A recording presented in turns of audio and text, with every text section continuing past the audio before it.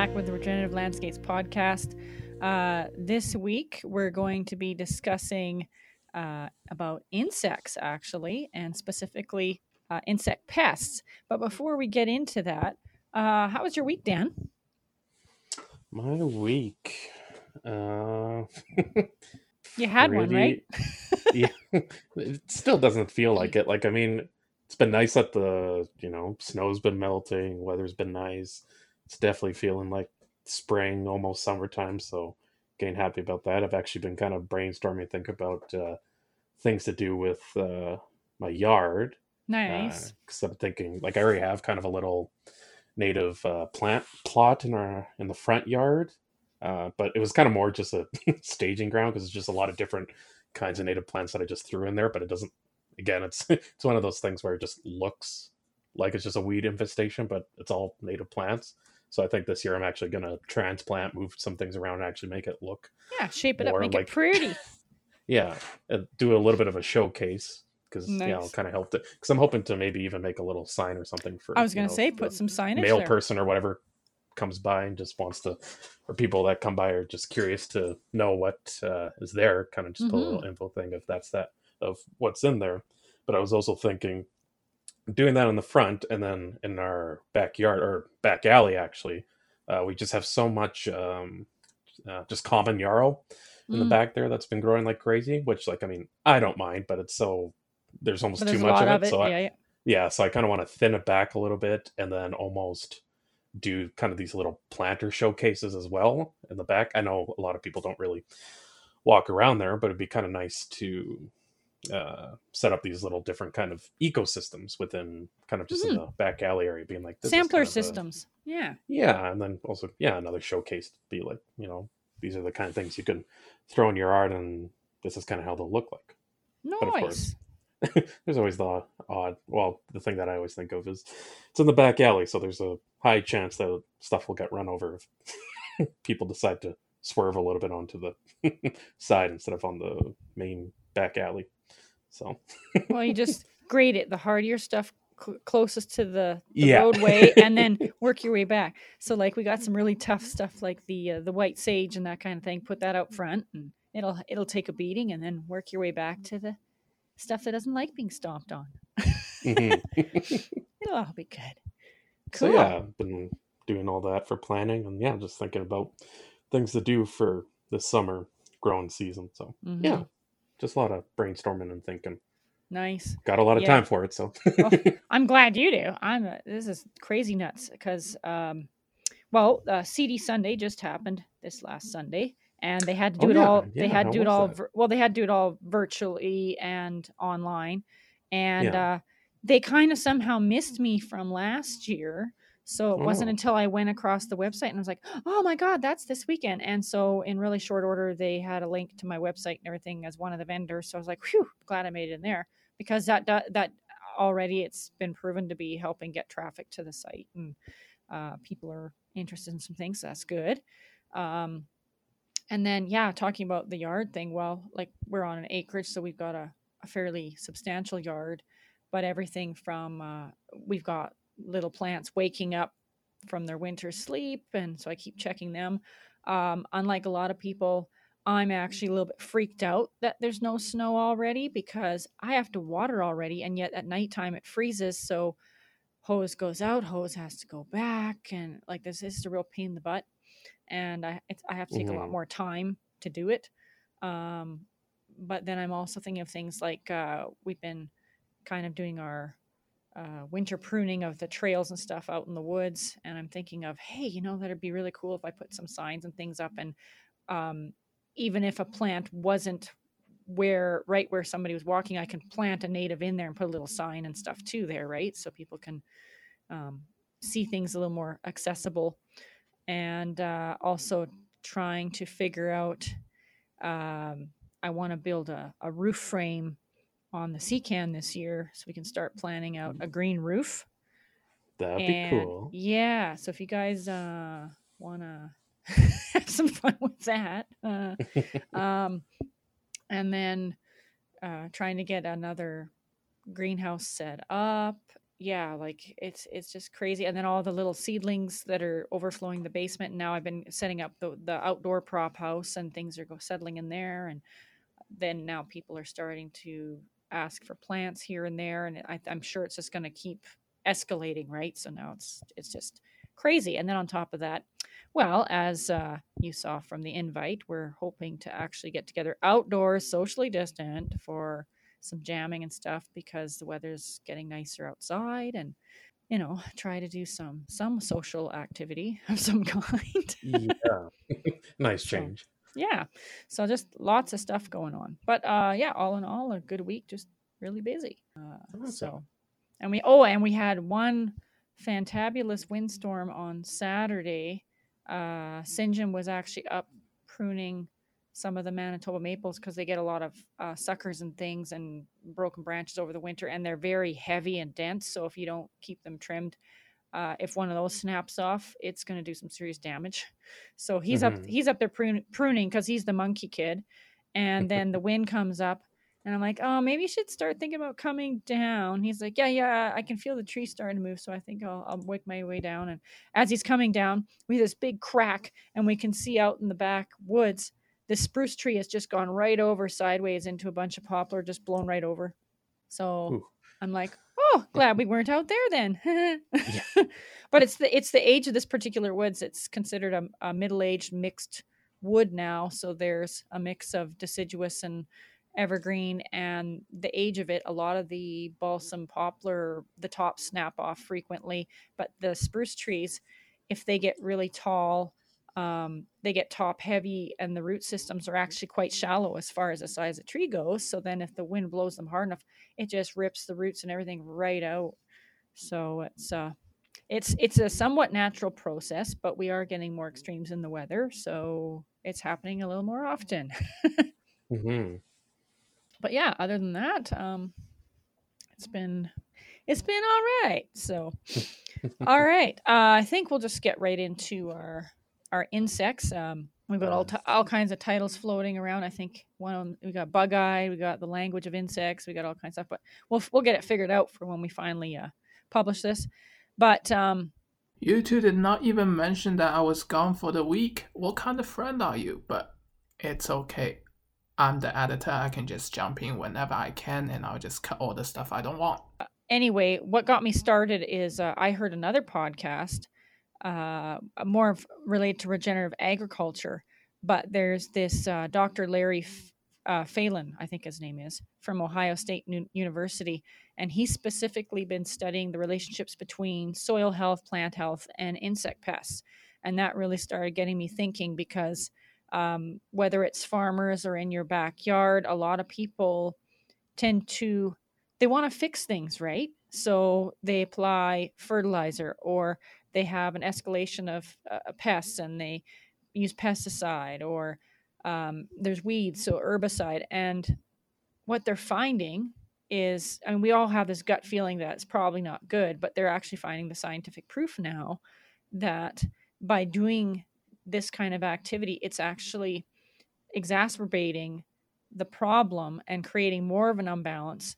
And that's what these insect pests feed off of, because they have terrible digestive tracts, actually.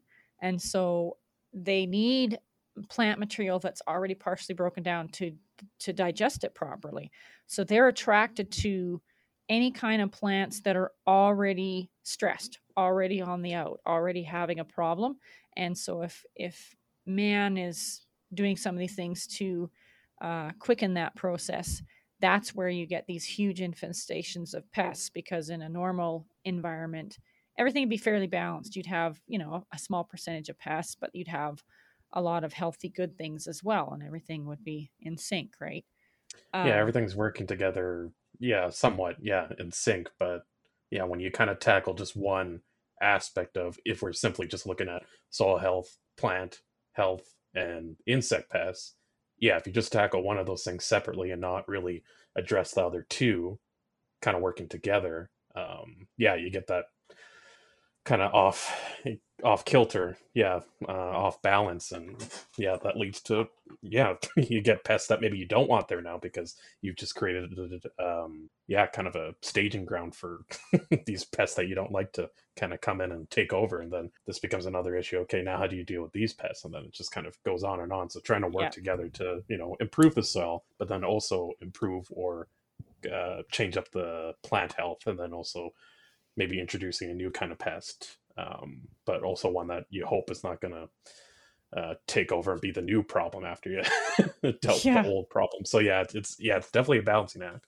Well, it goes back to that whole, it's the regenerative landscape, right? Like everything, if you have the biodiversity and everything working together in balance, everything for the most part is pretty good. It's when you remove an item, over or under state one of those items, then as soon as one of those imbalances comes out, everything just goes downhill from there, right? And it's all circular or cyclical too. So what do you feel? I guess in your own words, what would the definition of an insect pest even be? Like, what do you consider an insect pest? I guess. Well, yeah, I guess I'd say, some sort of organism that's classified as an insect that is detrimental. Yeah, I'm being super thorough right now. Very specific. And then I guess some sort of insect organism that is detrimental to beneficial. Usually, I guess in our context, beneficial plant species or ecosystem. You have an ecosystem or a plant that you really want to keep alive or keep keep alive in a certain area, or your yard or whatever landscape area that these pests decide that they're starting to chip away at that or create a negative impact on what you consider as beneficial. Mm-hmm. Actually, it was funny because I just flipped through. I always get a picture in my mind, then I go check out the the encyclopedia version of it or something to see how I'm relating. And I found it interesting. So the Canadian Encyclopedia definition of an insect pest is actually insects that feed on, compete for food with, or transmit diseases to humans and livestock. And I found that interesting because in that context, in the wild, there are no insect pests. It's only when it's in relation to humans and livestock that we start to see them as pests. So I thought that was interesting.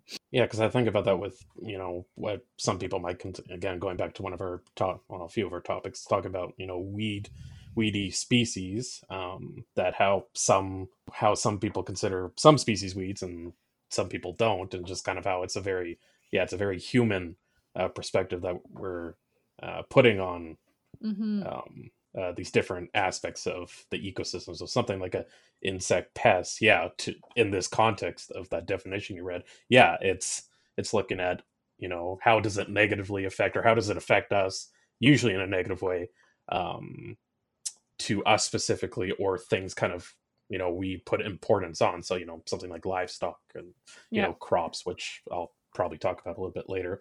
But just how we consider it as a pest. But and it doesn't mention anything about in the wild that these same insect pests or insects that we consider pests might not really be considered pests out in the wild, even though they might do the exact same thing.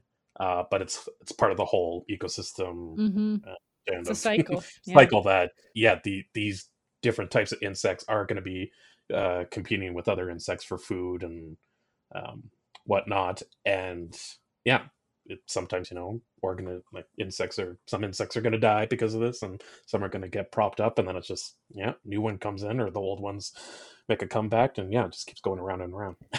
I just find it funny that it always seems to come back to the humans being the center of it all, and we like to shape our environment to our needs and wants. And I guess it can be a little bit of a self-centered thing because it's somewhat subjective, right? Like, it doesn't mean that's the way it's supposed to be or the way it is or whatever. It's just this is how we deem it to be or what we want. So anyway, take it how you will, but that's one aspect of what an insect pest is perceived as anyway. Now getting into some of our perceived from a human perspective issues with these insects, hence the name pest. So obviously we grow, whether it's cultivated or native scaped or whatever kind of plant environments we have. And once we get them, all set up the way we like, we're not very happy if some insects come in and happily start munching on all of our plant material. So we want to get to the bottom of why these insects are moving in and doing this, what we can do to stop them. Is it a good or bad thing? Like, what are the long-term ramifications? There's a lot of questions that come up, right? So to start with, I thought I'd look at host finding. So how do insects even find and hone in on these particular plants to start with? Because if you have a new plot of plants in the middle of nowhere, insects still come from miles and miles away. How do they find those specific plants? And some, you also notice that some insects, they're very species specific, so they'll only go for it. Like, hence, the monarch butterflies, they like the milkweeds, that kind of thing, versus other plants they wouldn't really touch. And so there's got to be a way for them to these host plants, either for food or reproduction or whatever they're looking for. And what I guess the scientists are finding is there's multiple methods that enable the insects to find their way. And of course, the more well-known ones are a lot of insects, they all have antennae, right? And the antennae are actually used to smell, so to speak. And they also have multiple sensors in their mouth parts. Some of them even have sensors in their butts, so in their back end region. But what they're sensing also varies, because they can pick up and taste, so to speak, pheromones, which can be produced by other insects, can also be produced by the plants, and also can be produced synthetically by humans. A lot of these pheromones have, we could get into a whole other podcast for it, but there's so many different variations of these pheromones that do different things. So for example, if a plant is under attack, it can actually release pheromones when grazed upon, results in higher tannins being produced in it and then the neighboring plants. So it kind of sends a shout out to everybody. Hey, everybody, get your defenses up because somebody's coming to eat us. And that makes the plants less appetizing for whoever's chomping on them. So I thought that was just like unbelievable, right? And same thing happens with everything from, you see the moths attracted to the lights and different pheromones for their when they're looking for mates, the bees when they do their bee dance going to the flowers. There's just so many things with the pheromones, right? I don't know if you've got anything to add about the pheromone portion. No, but I see what you're going to talk about next, so I'll let you talk about that. that one you're probably quite fascinated by. This one, I think the topic's come up more recently, so people might have heard the term, but maybe they don't really know what it's all about, or that the whole fact that it actually affects the plants and the insects, and it's not just the migratory birds and that kind of thing. But there's electromagnetic fields produced. The fields vary depending on a lot of different variables, which, I mean, you can get all science, physics into that. But what happens with the plants is, in stressed individuals, those EMFs, they're called, change, and that can be sensed by insects. So that's why you can find times where you've got like a whole crop of, let's say it's corn or something, just because it's a common thing. Most of the corn's okay, and then you have a few that are just like, I didn't get enough water, and so I'm stressed, and so they're starting to release some of these pheromones maybe, or their electromagnetic fields changing. Well, suddenly now locusts are going, ooh, I smell some dinner, and they hone in on those particular ones that are not doing well. And if the other plants don't have some sort of defense system, these insects, just like in clouds, right? They can start calling in their buddies saying, I found the buffet, and then everybody just eats them down to nothing, right? Yeah. So yeah, had you? I'm sure you've heard of EMFs before, but Yeah, because looking at this other article that I found, again, it's a little old, from '05, but again, before recording, we were talking about this one was kind of more pertaining to crops and insects and kind of their relationships, crop species and insect pests, and kind of how there's both pros and cons to kind of having insects. Well, I guess how you would consider them pests, kind of interacting with a certain crop. But yeah, they were talking about how with insects, yeah, they talking about pheromones, but yeah, talking about how they, yeah, with their vision, they're some insects are able to see, yeah, different UV wavelengths, and they're more prone to, wanting to follow, something like what would be like a short wave um, wavelengths. So like your UV or whatever would be kind of higher up in the atmosphere too. So that's kind of where insects, that might be fine, are a little more attracted to that. But then also at the same time, they might look at something like long wavelengths coming from like soil. If the soil's hot enough or whatever, then they might be more attracted to kind of these bare areas of soil, which could be kind of breeding grounds too for, you know, insects setting out their larvae and stuff like that, and right, being so able to produce a whole bunch. keeping your ground covered and not bare soil might be a bonus to help reduce the pest problem in some cases too. Because then, yeah, another thing too is just simply just color, where some insects might prefer, your yellows or greens, like a light green or something. And if you were, and they were talking about in this article how if you have like a whole field, and maybe whatever your crop is, if it's a whole bunch of like kind of dark green foliage, something that might be might help with getting rid of a insect pest for that crop is to maybe introduce, maybe not necessarily weed species, if you can, because again they were focusing mainly on weedy species, and they didn't really specify a whole bunch of them. And again, this is from, I think, I don't know, it might have just been pretty general too, but introducing some sort of plant species aside from the crop species that is a lighter green or a different color that insects will be attracted to more, so you kind of draws them away a little bit versus like a decoy crop. Yeah, like they'll say a big green, dark green crop of whatever, and they're like, "Ooh, I'm gonna go get that." But then if you had kind of these little,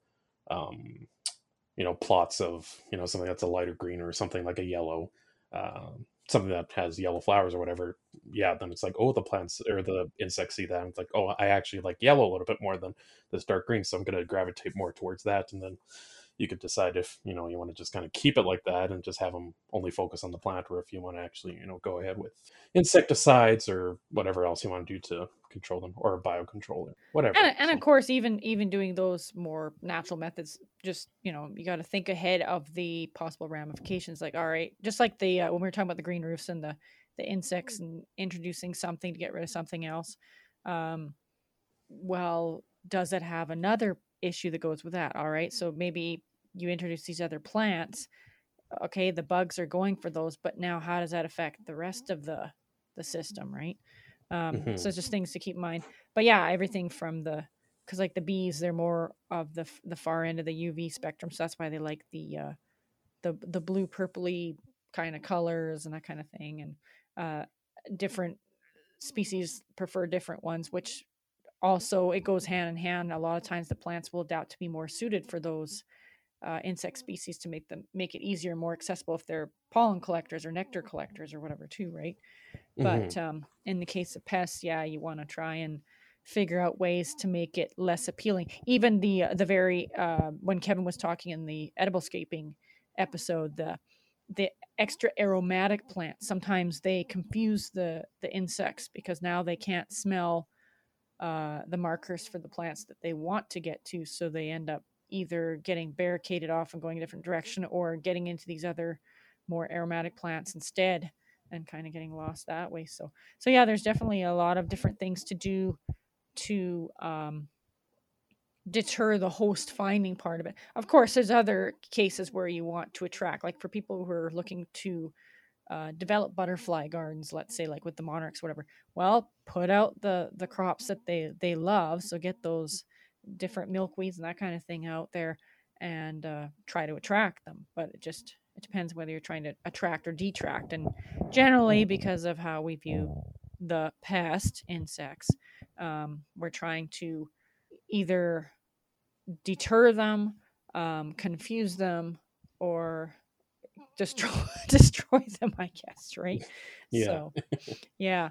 And yeah, you briefly mentioned too, so by improving the soil and the plant health, it's actually going to increase resilience to pests, because like I said before, the pests are honed in on weaknesses because it's easier to digest those plant materials that are already breaking down, versus it's if you've got something with a lot of fibrous material and that kind of stuff to get through, it's like, oh, this isn't worth my time chewing through this stuff, so I'm going to go somewhere else. Insecticides, pesticides, soluble fertilizers, and fertilizers in the incorrect ratios are all big things that will most likely disrupt your soil and plant health and the system overall. So you're going to actually not help, you're going to hinder your system, and you're going to attract more pests, because I found out a little more about you probably know more about this with the fertilizers. So there's the soluble and the insoluble fertilizers, and the soluble ones are actually the ones that are giving us the most problem, because they are very rapidly absorbed by the plants, but the plants can't dictate the ratios. So if there's too much nitrogen in the fertilizer you just put down in a soluble version, they'll suck it up anyway. And now there's too much nitrogen in the leaves, and guess what?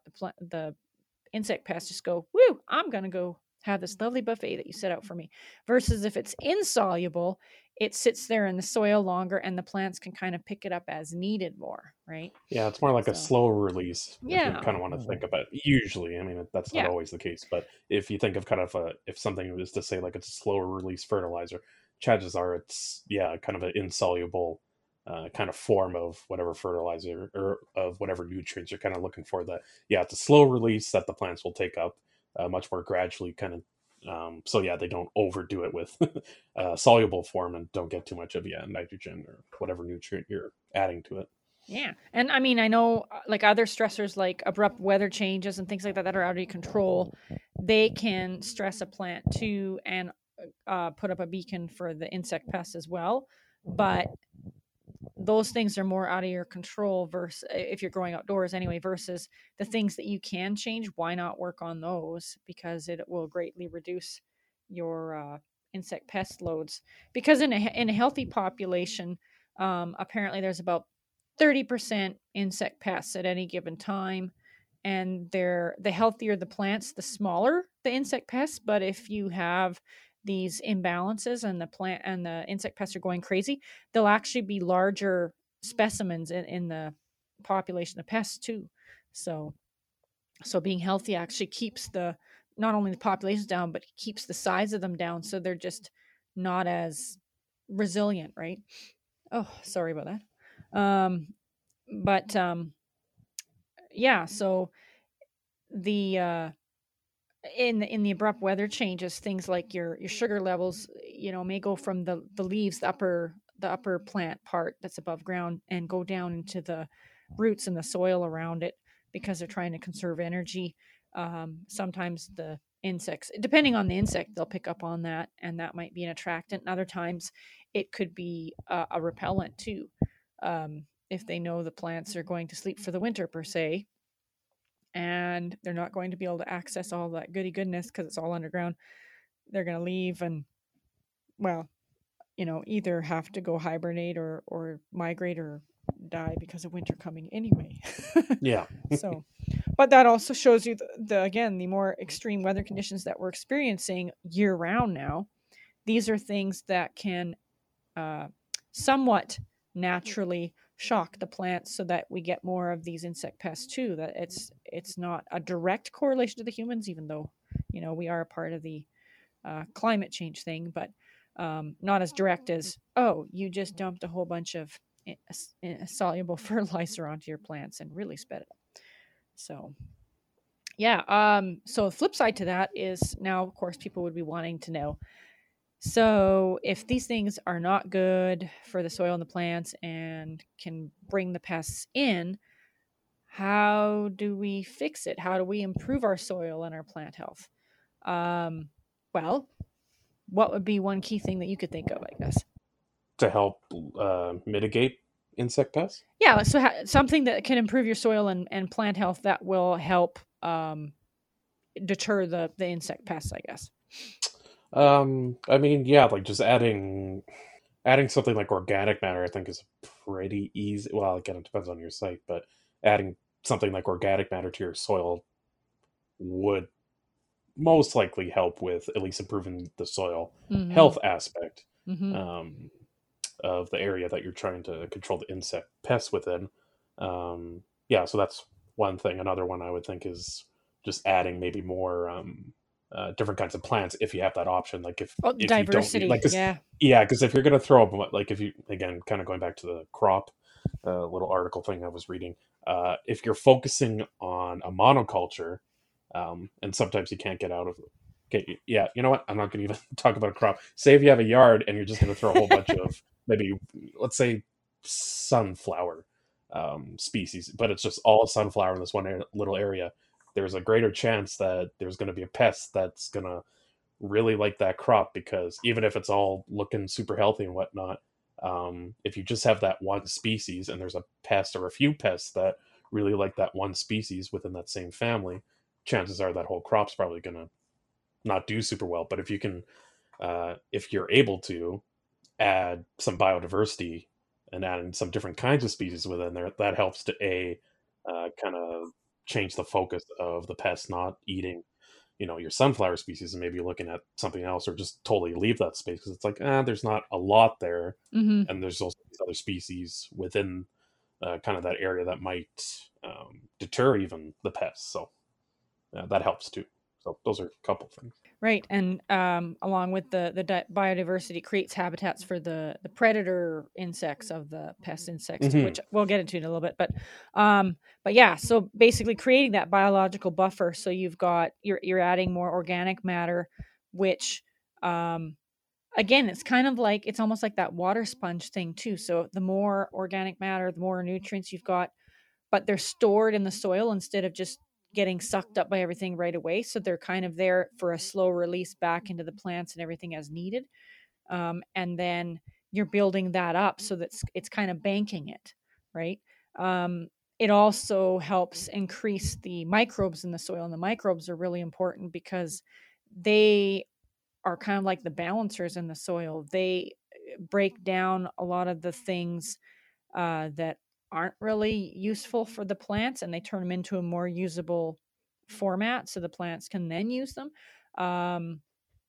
They can also increase water retention, and they can free up all these things, but as needed, right? So it's kind of like a regulator, I guess, for the plants. But it's a symbiotic relationship, because now the plants that are healthier, they may grow more slowly than something that's been shot full of, chemical fertilizer, but it'll be more consistent. So again, it'll be a slow growth, but a consistent growth, which is better for the overall biosphere than if you've got this rapid growth level off, or maybe even crash and burn, deteriorate, and then it gets totally annihilated by the insect pests, right? So yeah, because the healthy plants, they'll put carbon and sugars and other things back in the soil that are either in excess or they're not using and banking for later as well. So the flow goes both ways. It goes from the microbes to the plants to the microbes. They need each other. Now, if you've got a completely dead soil, so that means it's totally bare, nothing's been able to grow on it, like everything's leached or sucked out of it, and it's a complete mess. I haven't tried this. I don't have a dead soil to try this on, but it's an interesting concept. And apparently this Dr. Larry Phelan, or whatever his name is, he's done this now this is extreme. So he's talking about these guys that have these big monoculture, just fields and fields and fields, and they've been just growing. So again, I'll use the example corn. I'm not trying to pick on it. It's just one of those common things. So they plant corn year in, year out, and all they do is add in chemical fertilizers. Oh, and then we got bugs, so we add in the pesticides, and then we got weeds, and just compiles over the years, right, until the point where they can't grow corn anymore. And so this guy comes in, and they've developed this system of applying simple sugar, because they were looking for something. These farmers that have thousands of acres, they want something cheap. They want a quick fix, right? So they're not going to be as into something that's just as good, like the cover crop thing, because it takes longer. Like with cover crops, it takes about 3 seasons of planting, turning it over, planting, turning it over, to kind of get the same benefit, versus by doing about 5 pounds per acre multiple times through a growing season, and applying it liquid, mixed with water, liquid form, tilling it in, liquid form, tilling it in. That the microbes just go crazy and just go to town chomping on all that, and it actually ends up outcompeting the weeds and everything.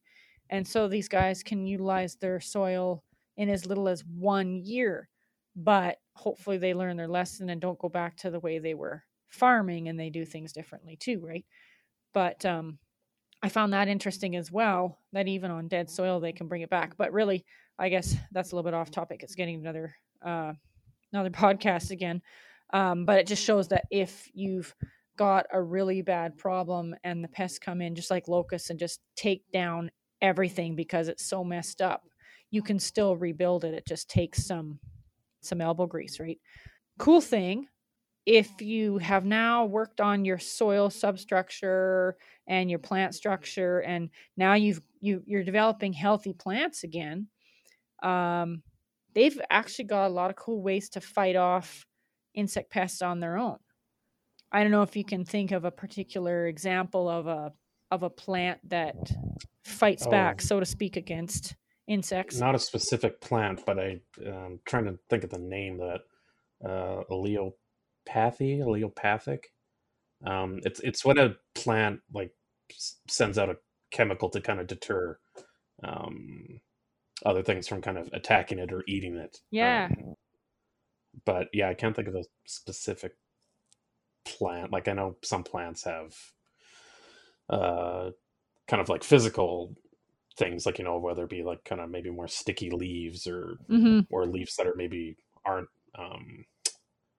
good surfaces for even just to have insects kind of roaming around on them. Mm-hmm. But this is more of like a chemical process, like more of the pheromone release thing again, right? So that they're and I've seen it go a couple different ways. They can either have something that all out repels or possibly even kills the insects if they ingest it. They can also mimic other insects, whether it's predator ones or mates of particular ones, if they're trying to attract them for pollination or something like that. And also, and the confusing, so that they can't send their insects can't go back and tell their other insect buddies where they found the plant. So now it's like, no, we just took ourselves off the map. We're incognito, so I thought that was cool. But also, healthy plants have the ability to produce protein inhibitors, and insects need higher levels of free amino acids so that they can digest the plant proteins. So if the plants are producing more of these protein inhibitors, their digestibility has been greatly decreased for the insects. So they're a lot less palatable, and the insects are like, oh, I don't want to eat my steak and potatoes. I want to go eat my ice cream, so I'll just go somewhere else. So probably not a great example for me, because I like steak and potatoes. But I'm thinking for kids who like their sugar sweet stuff versus their big, heavier protein meals, right? But yeah, I thought that was pretty ingenious too. So as long as your plants are healthy, they're just less digestible to insects. So, and it doesn't mean that a plant's completely impervious. Like insects come along, they may chomp at a leaf or try to suck some liquid out of it or something. But then you'll probably find like little nibbles and small marks or something on it versus completely decimated and your crop's not even there the next day. Yeah. So it's like, that's a sign. I think I should do something about my soil and my plants. Yeah. And then I guess along with that, another method of, I guess, either defending or protecting your plants would be your predator pests, predator insects, or actually predators of any kind, because there's a lot of other animals that eat insects as well. But encouraging them in a good way to come into your area so that they can naturally prey upon these out of control populations and get them back in balance. So whether it's the little guys like your lacewings and your ladybugs, or your bigger things like your frogs and toads, maybe, or some of the birds. There's a whole ton of them, right? But then the trick is, it goes back to that biodiversity, right? Like you've got to have that whole nice ecosystem kind of set up, or your beneficials won't want to stay. They may travel through, but there's nowhere for them to live. There's no water source or habitat that they like, so they won't stick around, right?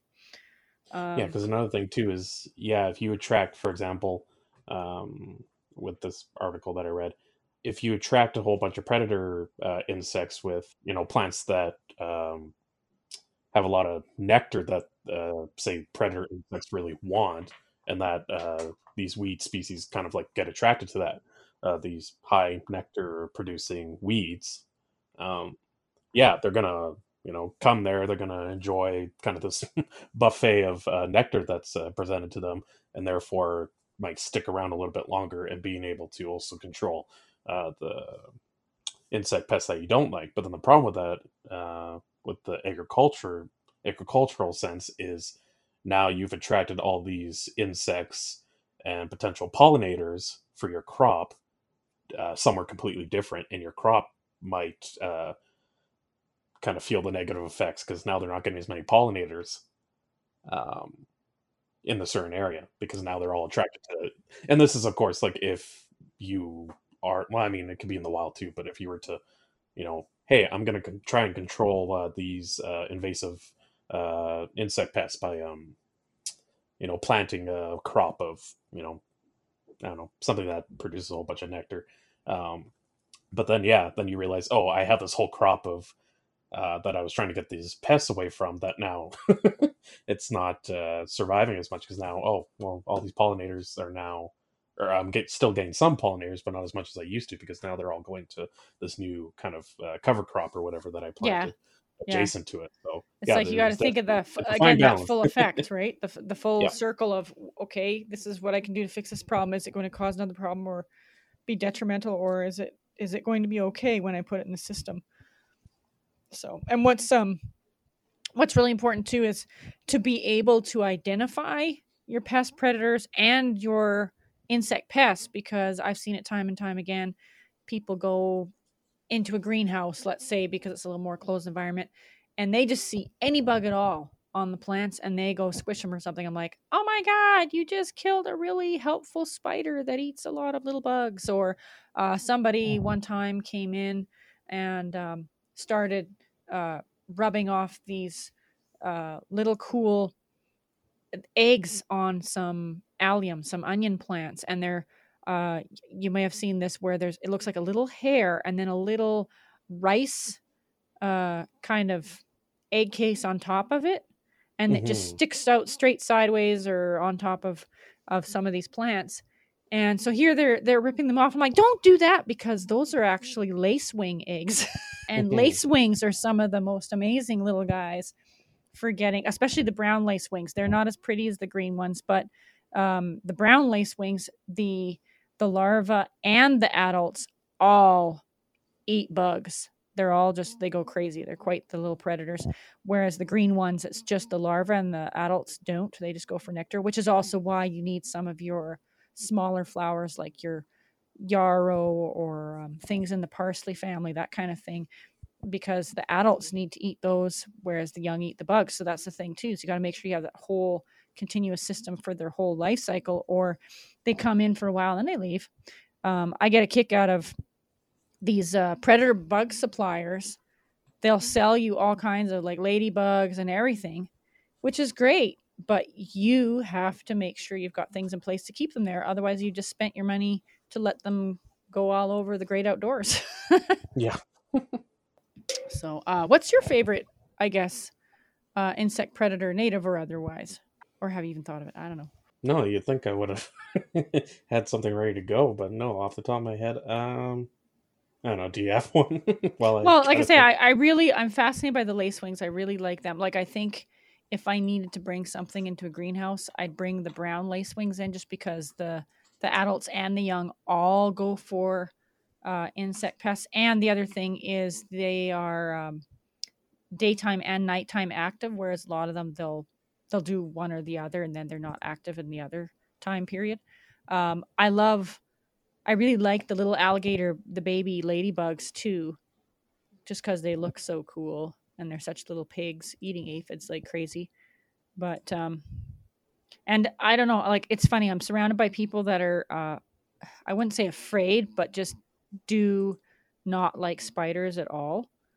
And with the exception of those crazy poisonous ones, and ones from like the giant ones from the tropics or whatever, I have a real healthy respect for them. I'm like, hey, you guys do a really good job of cleaning up all kinds of things, so just go to it, as long as you're in your corner and not in the middle of my doorway or something.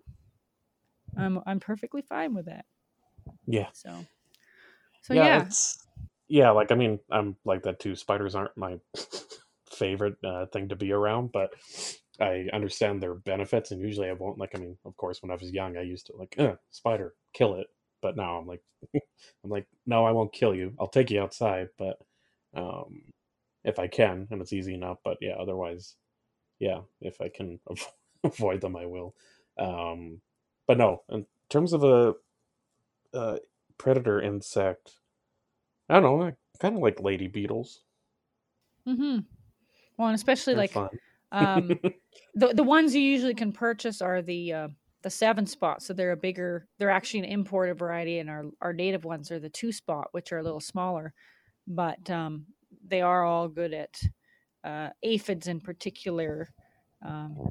It's kind of interesting just watching them crawl up a stem or a leaf, finding some unsuspecting aphid, and they just start chomp, chomp, chomp, and eating them from one end to the other. Yeah. And it's gone. So, yeah. And like, yeah, along with that, mantises too are pretty cool. Yeah. And you know what? I don't know if Alberta has any native ones though or not. I'm not sure. I didn't think we did. You can purchase the egg cases, yeah. Yeah, but I don't think we have native ones around here that I'm aware of. But yeah, they are cool though. And of course there's that old, having them on the little fine line, so they're like your pet tied to your bedpost. I don't know if that really, I guess maybe some of the tropical ones that are really big, you could do that too, but I'm just like, I don't think I could find a little leash small enough for one of them. But yeah. So, and so along with that, make sure you're able to identify the insect pests as well. Because not everything is a pest, and really the term pest is like we say, subjective. So it's only a pest if it's being a problem for you, and even then, think of the ramifications of all right. First of all, why is it here eating my plants? Is there some imbalance in my system that I need to fix first? Because if you completely obliterate these insects and don't fix your problem, there's just going to be another population that moves in anyway. So you might as well deal with the core issue of your problem before you start tackling the pests themselves. But if you do feel the need to do something with your pests, make sure you're kind of going up the chain. I always suggest try to do as naturally as possible first. So whether it's the beneficial insects, making sure your system's good and solid and healthy. And then if you've got to do some hand picking or use some substances that are more naturally occurring, then I'd suggest that before you go to the all out, all right, we're going to insecticide everything. But being able to identify them in all their life cycles, right? Because you may find some egg cases and not know which bug they're from. You may find some larvae or younger ones and you don't know which one they're from, and the adult is maybe the only one you can recognize if you're lucky. And so you need to know the whole cycle of them. Otherwise you're not going to help things either, because chances are you may end up killing the wrong bugs anyway. And if you can identify them, then you can also better do things like monitor them, right? Like if you can, it's really expensive to hire these scientists or get this equipment or all this sort of stuff to figure out what's going on. But some really inexpensive ways are visibility, like just what you can see. So if you can see changes in the numbers of the insects in a specific area, or the overall population comparisons between a couple different areas, see which species are migrating to where, what plants they're focusing on, all this sort of stuff. By observing, you can help figure out a better plan for your own system as well. Because especially in Alberta, from year to year, season to season, just that alone can change things. Like I know some years where we've had grasshopper explosions, or last year it was really bad for those, what are they called? The Admiral, those big yellow butterflies. They like aspen and willow. Oh, yeah. Is it Admiral Blackwing? Anyway. I'll have to think about that. But yeah, it was really bad for that because everything was getting their leaves just chomped. So it does depend on multiple factors too, right? Well, I mean, have in your schooling and everything, did you do much in the way of insects or insect pests or whatever, or have any experiences that way? Yeah, we talked about it a bit. Well, I mean, there was a whole kind of unit on it because we had a whole course on integrated pest management. Ooh, so did you do some lab work stuff, or like what kinds of things did you do? I mean, we didn't. I don't think for a lab we really looked specifically at IDing insect pests or just insects in general, which ones are considered good and which ones are bad and whatnot. But I know we talked about just biological controls in context of the integrated pest management, and we would go over one form of biological control is using insects and kind of the pros and cons to introducing a whole new species to deal with another insect pest or plant pest, and then what are the pros and cons of that. So that was kind of the extent of what we talk about with that. What were some of the other biological controls? Like, do you remember? Besides the predator insects, I know there's sometimes you can release the other the bacteriums and that kind of thing as well. So basically, you're killing something with another disease that affects it. But off the top of my head, I think there was talk about like bio pesticides, so something like a vinegar sort of, but kind of natural pesticides, I guess you could say. Yeah, like the insecticidal soaps or the maybe the diatomaceous earth or something. Oh, I love the diatomaceous earth. So good. Awesome. Yeah, just pesticides or whatever. Yeah, whatever pesticide you're using for whatever application that's derived from natural ingredients versus something that's like very, human made, like made. Which ironically, like I think rotenone and a couple of those things, they come from plant materials as it is. Like there's the painted daisy that produces a substance that's toxic to a lot of soft-bodied insects and that kind of stuff. So yeah, again, in the the right context, plants are very good at producing things to protect themselves against bugs, but every species is different as well, right? But that also brings me to, I mean, we were talking about infecting insects with certain diseases, whatever, as a control, which again, be careful about what you're doing as to what kind of Pandora's box you're opening. But there are instances where insect pests transmit diseases to other things as well, including humans and livestock. So, things like malaria and stuff. And again, because it's human nature to want to preserve ourselves, that's not considered a good thing, right? But what's interesting is people, they focus so much on the end result that I don't think they go back to the beginning and trace it. So what I found was interesting is insects are actually very much like a lot of other animals in that when they're immune compromised, so pretend there's an insect that's got a cold or a equivalent flu bug. Ha ha, flu bug. See what I did there? Anyway, so when they're immune compromised, they can be more susceptible to disease, just like us. So, like if we're run down or whatever, you're more likely to catch something, right? So same thing can happen in insects. So if there's a healthy population of insects, there's going to be a very low percentage of those insects that are going to be able to acquire these diseases or illnesses or whatever. But so that will reduce the instance of it happening. However, unfortunately, it only takes one mosquito to transmit malaria, right? So even if you had a healthy population of mosquitoes, let's say, and you've got one that got the malaria illness, that's all it takes if somebody gets bit by it. But again, it's just one more thing in our arsenal of how to further defend against them, right? So if you maintain a healthy ecosystem or a garden or regenerative landscape, or whatever you'd like to call it, it's going to reduce the overall population numbers of your insect pests.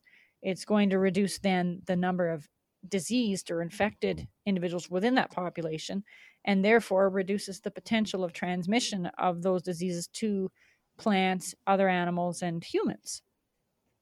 So again, it's funny how it keeps pointing back to, if you have a healthy system, bing, bing, bing, it checks off a lot of these other boxes for helping prevent things and making things better. And it's just, and again, like with regenerative landscapes and just that idea of having that cyclical relationship of, if you kind of look at kind of on a bigger scale, I mean, you could still look at it as, at a small yard or something, but being able to turn that yard into something where you have enough biodiversity, enough of these things kind of working together simultaneously, and you design it right, it tends to kind of just work itself out, and there's not really much the human really needs to deal with if say something like a pest does come in.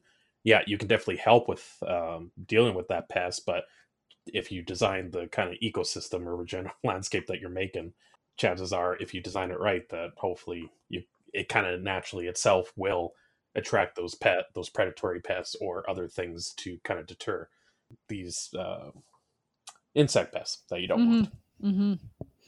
Yeah, so I guess in a nutshell, insects in general perform many valuable functions in our ecosystems, even though you may not always see it firsthand. But the insect pests that everybody frown upon actually perform a valuable function of breaking down or removing unhealthy plant material, much the way our scavengers would, right? Like our coyotes and our birds and things that scavenge material, it would be the same sort of thing. So by removing them completely, it's going to lead to a buildup of rotting, diseased plant material. So you don't really want to do that. And it also takes away valuable food resources for the beneficial predators. So a balance is required.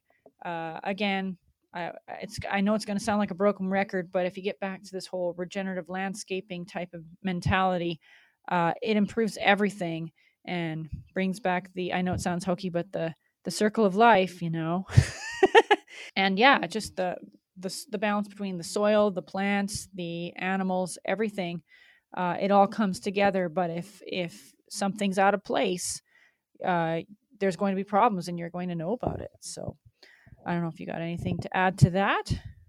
No, because again, like the article I was kind of referencing throughout all this, you kind of covered most of it. And again, it kind of gets a little there's a little bit of history thing as to how insects kind of weren't always focused on attacking, or not attacking, but having plants as kind of their main food source, and how that's still, again, this is from 2005, but they were saying at the time that roughly about 1/3 of insects tend to go after plant species for food, whereas the other 2/3 are kind of, everything else. Mm-hmm.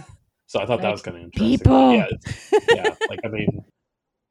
So it's not the majority of insects, but a good chunk of them are, attracted or like plant sources as their main food.